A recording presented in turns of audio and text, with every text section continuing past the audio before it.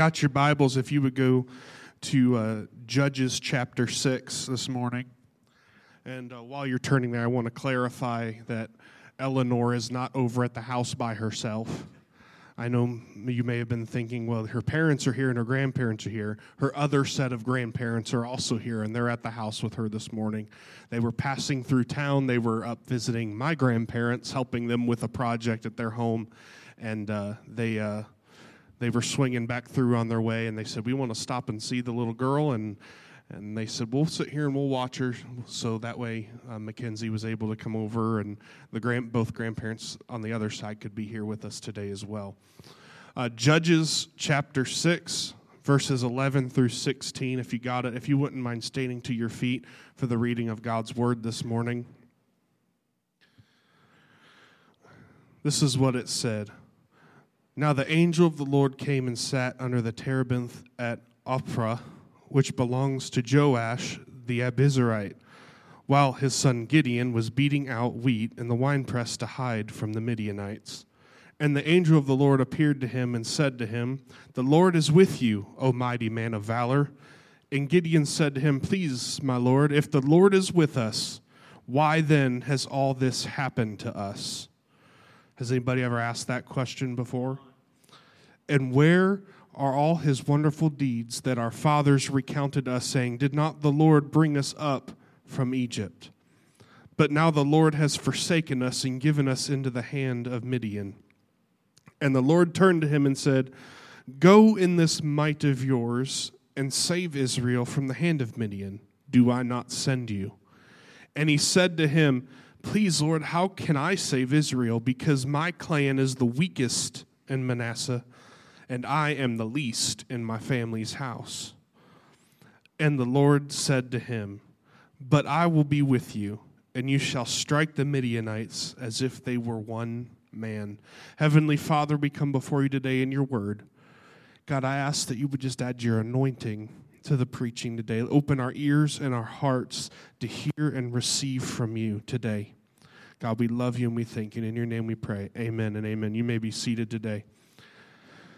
In this scripture, we come to this section here, and there's some stuff going on before it. The Israelites disobeyed God. Go figure. It's kind of the major headline of the Old Testament. It's God people walking in disobedience and getting themselves into trouble. But they find themselves in Midianite captivity, and the Midianites, every time, there's a reason why Gideon's in hiding and why he's beating out wheat in the winepress and hiding. It's because the Midianites would consistently come down every time the Israelite people would plant crops, would plant fields, and every time they would start to grow, the Midianites would come in, settle there with all their cattle and everything, and they would, the Bible says, like locusts, devour everything, leaving nothing for God's people to eat. This has driven God's people away into hiding. The Bible says that they made caves and they've made hiding places in the mountains because they were so scared of this, and they were trying to do everything they could to scrape by and to fight for the little bit that they could get. And Gideon had to hide in the winepress with his wheat because if they would have seen the chaff blowing in the wind, the Midianites would have came and taken that from him too.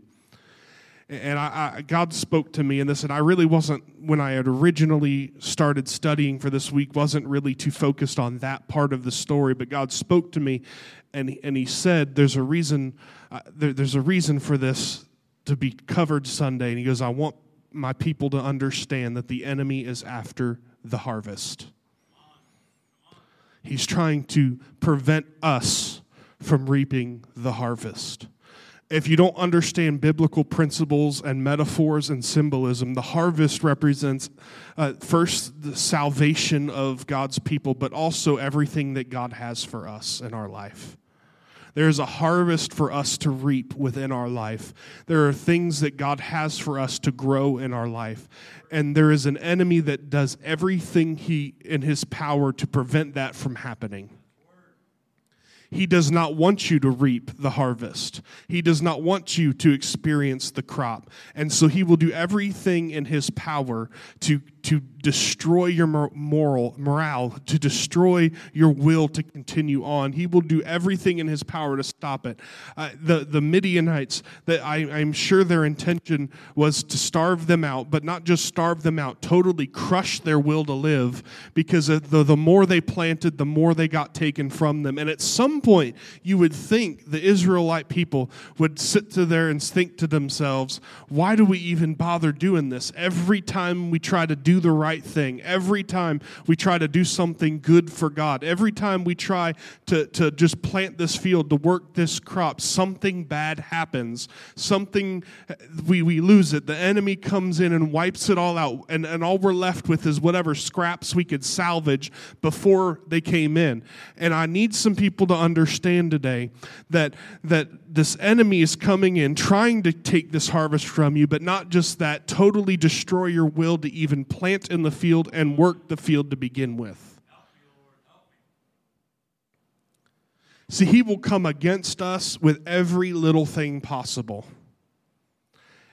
Could the Midianites come in there and just slaughtered all the people and wipe them out? There's a good chance of that.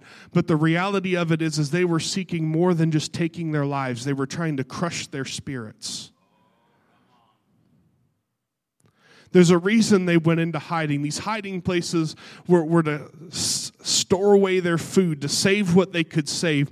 But I can imagine at some point, there were some that decided, what's the point of doing this? Every time we try to make progress, every time we try to move in the right direction and make some things happen and do the right things, it just gets wiped out every time. Has anybody ever felt like that before? That every time you try to do the right things, you may be doing the right things, and it's not even just trying to do the right things, but every time you turn around, there is something else in the way. There is something else, another problem, another issue to deal with.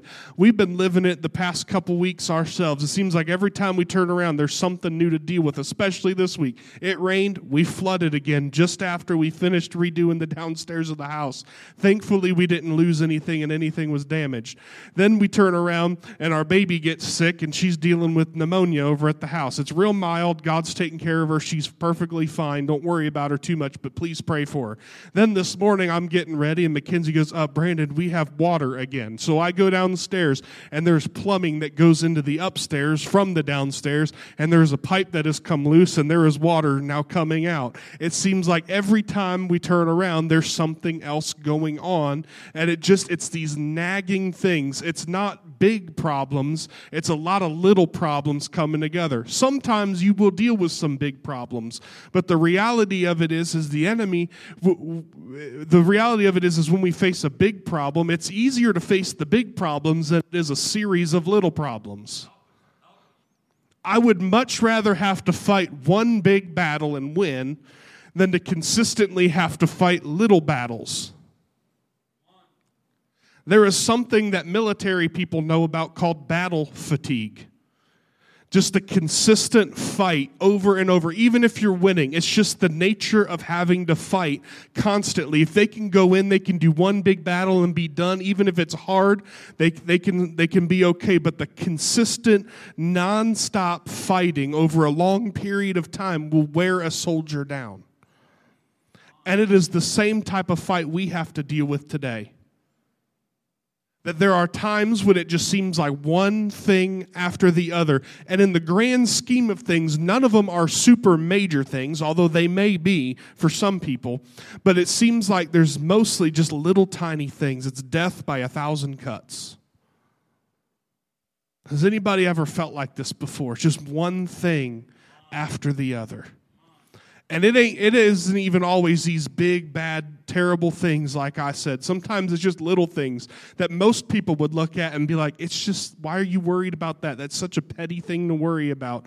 But the reality of it is they didn't see the 1,000 other little petty things you've been dealing with. And it has taken its toll. And so Gideon, like the rest, have gone into hiding because they've been worn down and they're worn out. But there is one thing that I saw in this that brought some hope to me. other than the following part of the story. It's that there were still some people that kept planting. Even though it was coming in and they were destroying. The reason I know that is because the Bible says the Midianites would always come in and wipe out the crop. In order for them to wipe out the crop, there has to be a crop to wipe out. So that lets me know that there are at least a few people in this area, in this nation of people, that have said no matter how many times we get hit, we're going to keep getting back up. We are going to continue to sow. We are going to continue to work the field, because at some point, something has to give. It reminds me of what Paul said in Galatians. He says, "Do not grow weary of doing good, for in due season you shall reap if you do not faint." So wherever you may be at today, don't stop moving forward. Don't stop working the field, because there is a due season. A due season means there is a guaranteed season coming where the struggle will end and there will be a harvest to reap in your life. And what it takes to get there is for a spirit and mind of Gideon to be raised up in your life.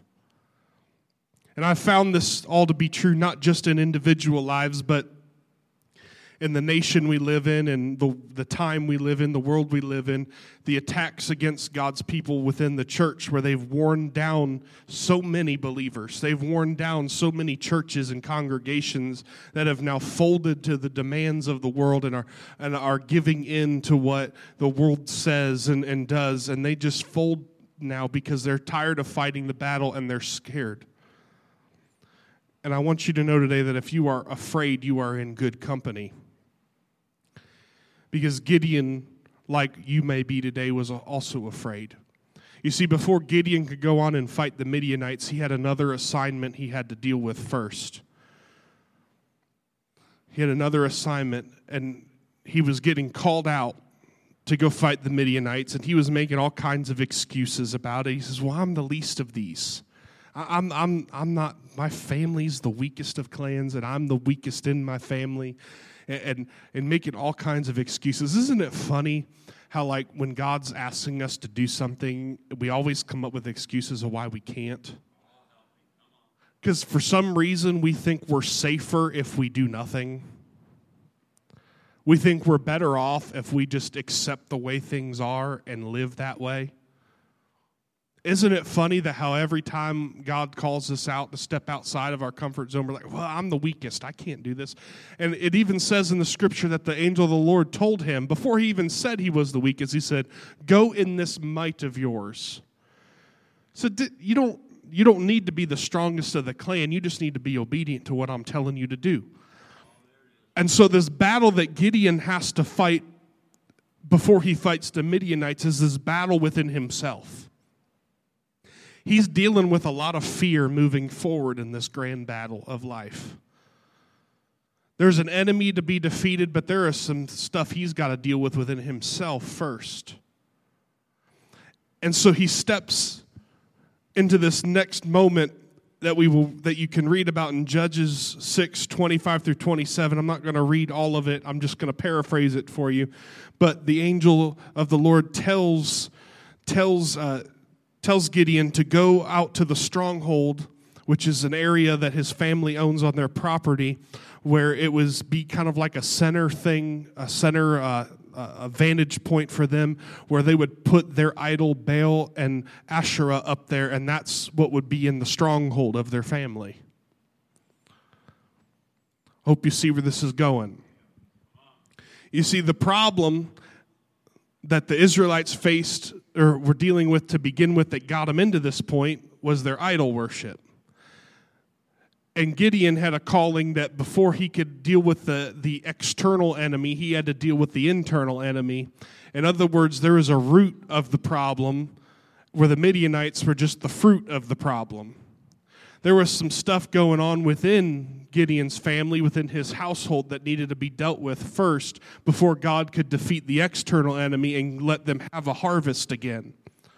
And the reality of it is he was called to go into the stronghold and to establish a new stronghold. And the angel of the Lord told him, he said, go tear down Baal, cut down Asherah, and I need you to establish an altar for God. And in fact, use the wood that was used for the idol of Asherah after you cut it up, and I want you to use that as wood to burn to worship me. And so he goes and he gets ready to do this, but the Bible says in verse 27, so that Gideon took 10 of his servants as the Lord had told him, but because he was too afraid of his family and the men of the town to do it by day, he did it by night. Gideon had this hiding mentality in him still. And you can't defeat the enemy in hiding. There is a boldness that is required for you to have victory. And so this battle, yes, he was tearing down an idol, but really the battle was Gideon versus his fear. But I love that even though he was afraid, he still obeyed. He still went out. He did it in his own little weak way, in hiding still, but he still obeyed. And we see, if you continue on in this story, that he cut it down. The next morning, his family and the men of the town came against him and said, who did such a thing? And Gideon says, well, if Baal is such a strong God, if he is so powerful, why do you need to fight for him? Let him speak for himself. Let him fight for himself, knowing good and well that there was no life in it. That was the start of the boldness that was coming up out of Gideon, that he was able to say, yeah, I did it, but you don't need to respond on his behalf. If he's really God like you say he is, let him speak for himself and give justice himself. And guess what happened? Nothing. Because there was no power in those idols. And so Gideon now in this moment is realizing something, that when I am obedient to God, even when I am afraid, there is some great and mighty things that God will do. And I want to encourage some people who might be afraid in this season of life. You don't know what's coming next. You don't understand why everything's happening. You're afraid of the results of this next season. There's so many things to be afraid of for some people that are stepping into a new season of life and are fighting some battles. I want to encourage you today to do it afraid. You might be scared, but do it anyway. Be obedient to what God is leading you into. Fight according to how He tells you to fight. You might be scared, but I've learned that it is in our greatest battles with fear that God gives us the greatest growth in our faith. We always have this mentality that we say, well, the Bible says do not fear, and we shouldn't be afraid. And it'd be better if we weren't afraid, but the reality of it is we are afraid. And what I've come to find out is that when he says fear not, what he really is saying is don't let fear stop you. When you really get into studying what he's saying there, he's saying anytime you see fear not, it's not don't have any fear whatsoever. It's don't let fear stop you. Eventually, there is no fear. Eventually, you get to a point where you've seen enough and you've experienced enough that fear does not have a hold on you any longer. And it is because you've been through enough battles, you've fought enough fights, that faith has grown within you. And so he goes and he tears down these strongholds and establishes a stronghold of worship towards God. It matters who sits on the throne of the stronghold of your life. It matters so much. Because if God is in the stronghold of your life, you will fight using the weapons of God. But if it's Baal and Asherah, the gods of the world, then you got to use the devices of the world. You've got to use carnal warfare, and that never works. But if God sits in the stronghold of your life, there is something special that comes with that. You see, we see now that Gideon has experienced all of this, that he's torn down these strongholds, that he's realized that no weapon formed against me is going to prosper when I'm walking in obedience with God, that he will give me the strength that I need. The very next thing we see happen in this story is, guess what? The Midianites are getting ready to move in on them again. But this time, instead of going into hiding, Gideon stands strong and blows a trumpet. And he calls to all of his comrades, to all of the other clans and families, and brings them all together to get ready to fight a battle. He didn't run back to the wine press. He didn't run to the hills and let the Midianites have their way. He said, no, this time enough is enough, and we're going to fight for what God has given us. We're going to fight for what God has for us. And he blows this trumpet and makes a stand in this moment and calls to his brothers and sisters and neighbors and friends and brings them all together to create this army. And he did not do this in his own strength, in his own might. He did it in according to obedience to God, because the Bible says that when he got ready to blow this trumpet, the Bible says that Gideon was clothed in the Spirit of God. He was able to stand boldly because he had an encounter with God. He had this moment where God was empowering him and clothed him with a spirit of boldness and strength that he did not have before. You see, before you can really experience true victory in your life, you've got to have an encounter with God where he will clothe you with his strength and his boldness, and you will be able to walk through things and do things that you otherwise never would have been able to do. We need to have a true encounter with God. You see, and it's wonderful to me to read this story, and interesting to me to read this story and see how many times, like in the little baby steps that God led Gideon into to get to this point. And it's funny when you start to look at the name Gideon and what the name Gideon means. The name Gideon means to cut down. I love looking at names of people in the Bible because it often reveals something about their life.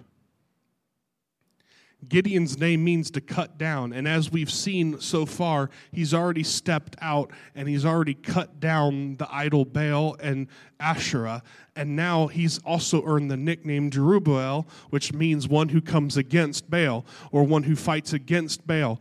And now he's got this new reputation of not one who hides, but he's one who cuts down, and he's one who's not willing to back down from the things of this world that come against God and his people. And so now he's got this boldness, he's got this mentality, and there is this spirit that is on him and in him that we need in our life. See, now he's cut down these idols, and God's ready for him to cut down the Midianites.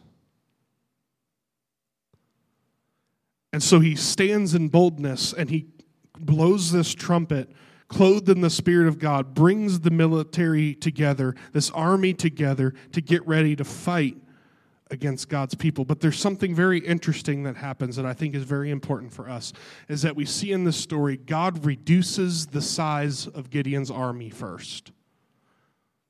He started out with 22,000 and ended up with 300. It wasn't like they just sent 300, it wasn't like they just sent 300 people home. They sent everybody home except for 300. And God says, it's because I don't want you to stand here thinking that you are so mighty. What I want us to understand today, that victory begins with humility. You won't see victory if you're trying to fight it in your own pride and your own strength. The Bible says that God opposes the proud, but gives grace to the humble.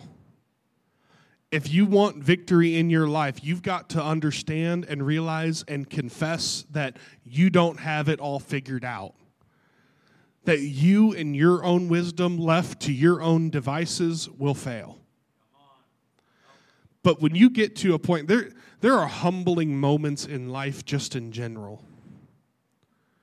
Usually it's when we're fighting one of these battles that we realize we aren't as good, we aren't as strong, we aren't as great as we think we are. And that's a good thing. Because as long as you think you're great, you're going to put yourself in charge. But when you realize that you're not so great, you're going to put God in charge. He's going to lead the army. He's going to lead the fight. And the problem is too many of us are trying to fight it in our own will and our own way. And all we find is more frustration, more problems. And then we really, if we want to be honest, start to realize that we are our own problem more often than not. We dig a bigger hole for ourselves. And so he reduces this army down to 300. And then I also love this, that they don't go to battle with swords and spears and shields. They didn't have any weapons like that. They had a torch, a jar, and a trumpet. I don't know about you. You might be able to do a little bit of fighting with a torch, but I don't know about you. You might be a good fighter and can fight somebody with a trumpet pretty good that has swords and spears and all these bows and arrows and all these other weaponry. You might be able to do something, but the reality of it is when you only got 300 of them against thousands, a trumpet isn't all that valuable to a soldier. But the problem, or the reality is we don't fight some battles with carnal weapons. Paul says the weapons of our warfare are not carnal, but they are mighty through God for the tearing down of strongholds. And the reality of it is there's some deep stuff with the torch and the jar and the trumpet that I just don't have time to get into all the way today. But there's some key things we can understand. First and foremost, they surround the valley where the Midianites are, and they get all around it. And they have their torches covered up with the jar. And they have the trumpet in one hand, the torch and the jar in the other. And Gideon says, on my signal, you're going to break the jar, let the fire show, and blow the trumpet, and God's going to give us the victory. So they get around this valley. The Midianites are down there. And actually, it's funny. I wasn't going to talk about this, but I think it's important for us to understand today. I'm going to break off my notes here for just a moment and tell you about this part of the story. There is a moment where Gideon is yet again still afraid of the fight and a little nervous about it all. And God says, why don't you go check out what they're talking about down there in that valley? Send somebody in. Let's see what's going on down here. And they're talking in a way that they are fearful of the Israelites. They are fearful of what God's getting ready to do through Gideon and him. One person said they had a dream where like a little loaf of bread came rolling down in there and destroyed everything. They were nervous. Can I tell you today that the devil is nervous about you? He understands that if you ever figure out how to fight these battles, that he does not stand a chance.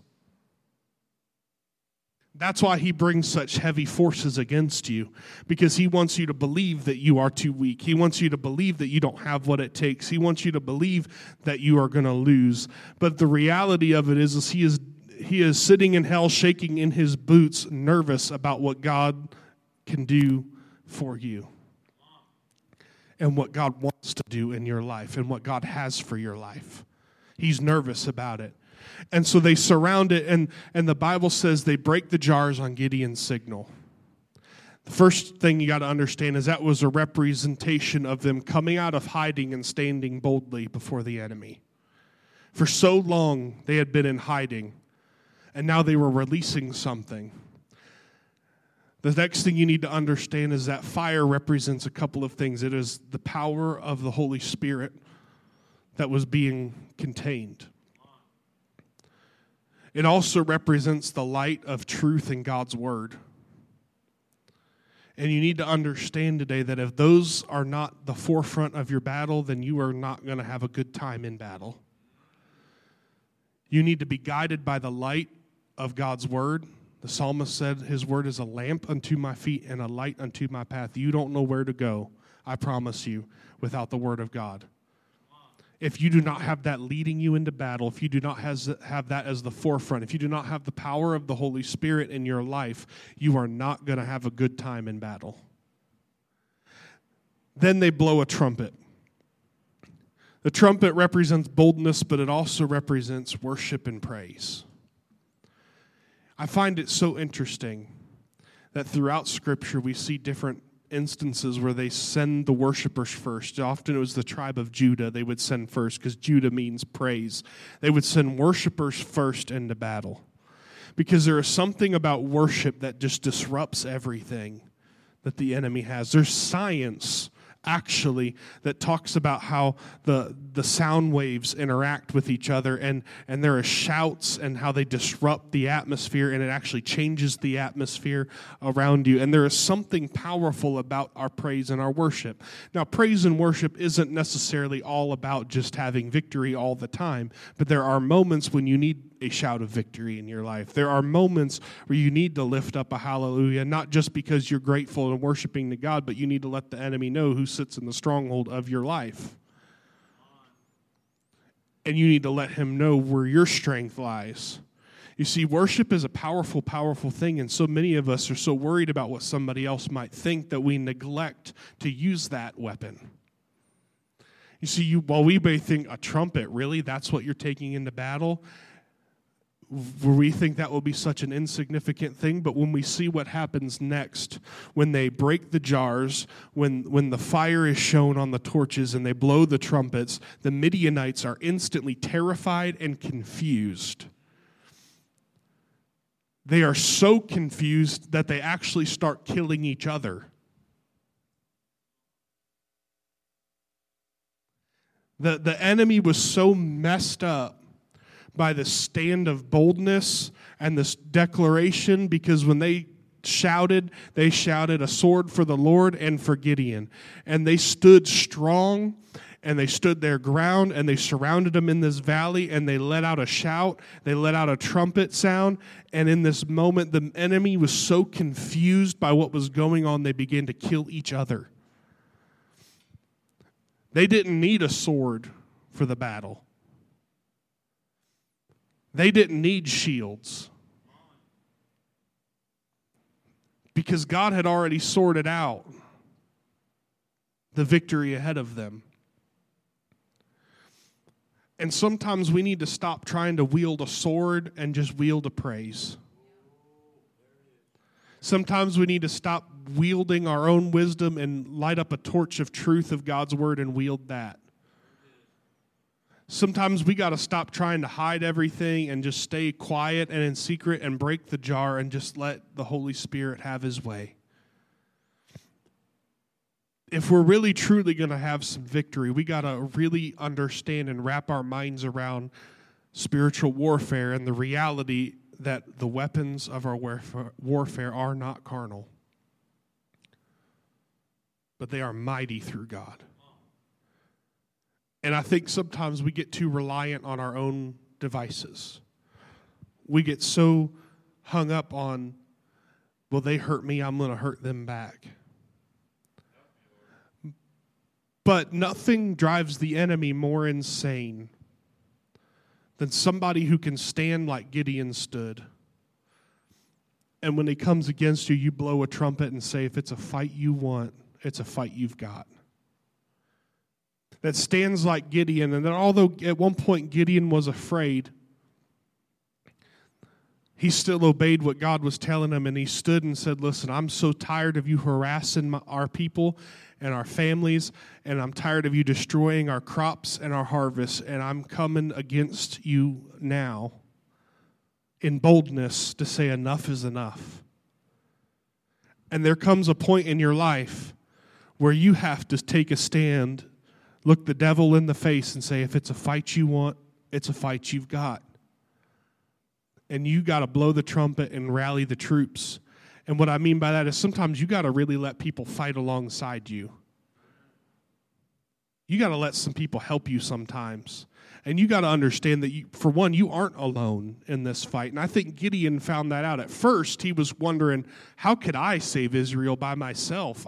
My family's the weakest. I'm the weakest in the family. But the whole time, God never had any intention of him fighting by himself. He said, I just want you to go in the strength that you have, and when the time's right, I'll bring the people to you.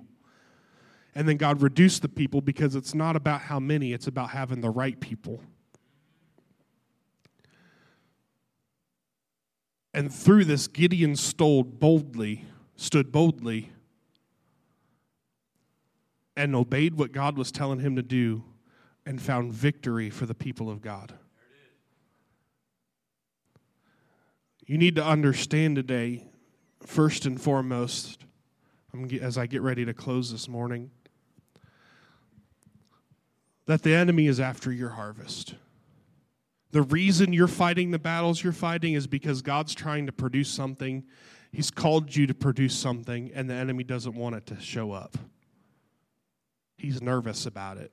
He doesn't want you to have the strength. He's trying to demoralize you and break you down. He wants you to stop coming to church. He wants you to stop praying. He wants you to stop worshiping. He wants you to stay out of the Word. And that's what he wants. That he's going to take everything he has and throw it at you to prevent you from having that in your life. The next thing you really need to understand is that you might be scared, but you need to be obedient anyway. Because it is even in that fight of fear, God will build your faith.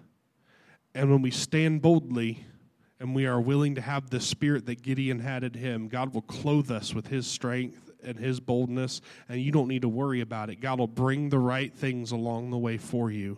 When you fight this battle, he'll bring you the right people. He'll tell you what weapons to use. He will position you where you need to be positioned for victory. And when the time is right, the victory will come.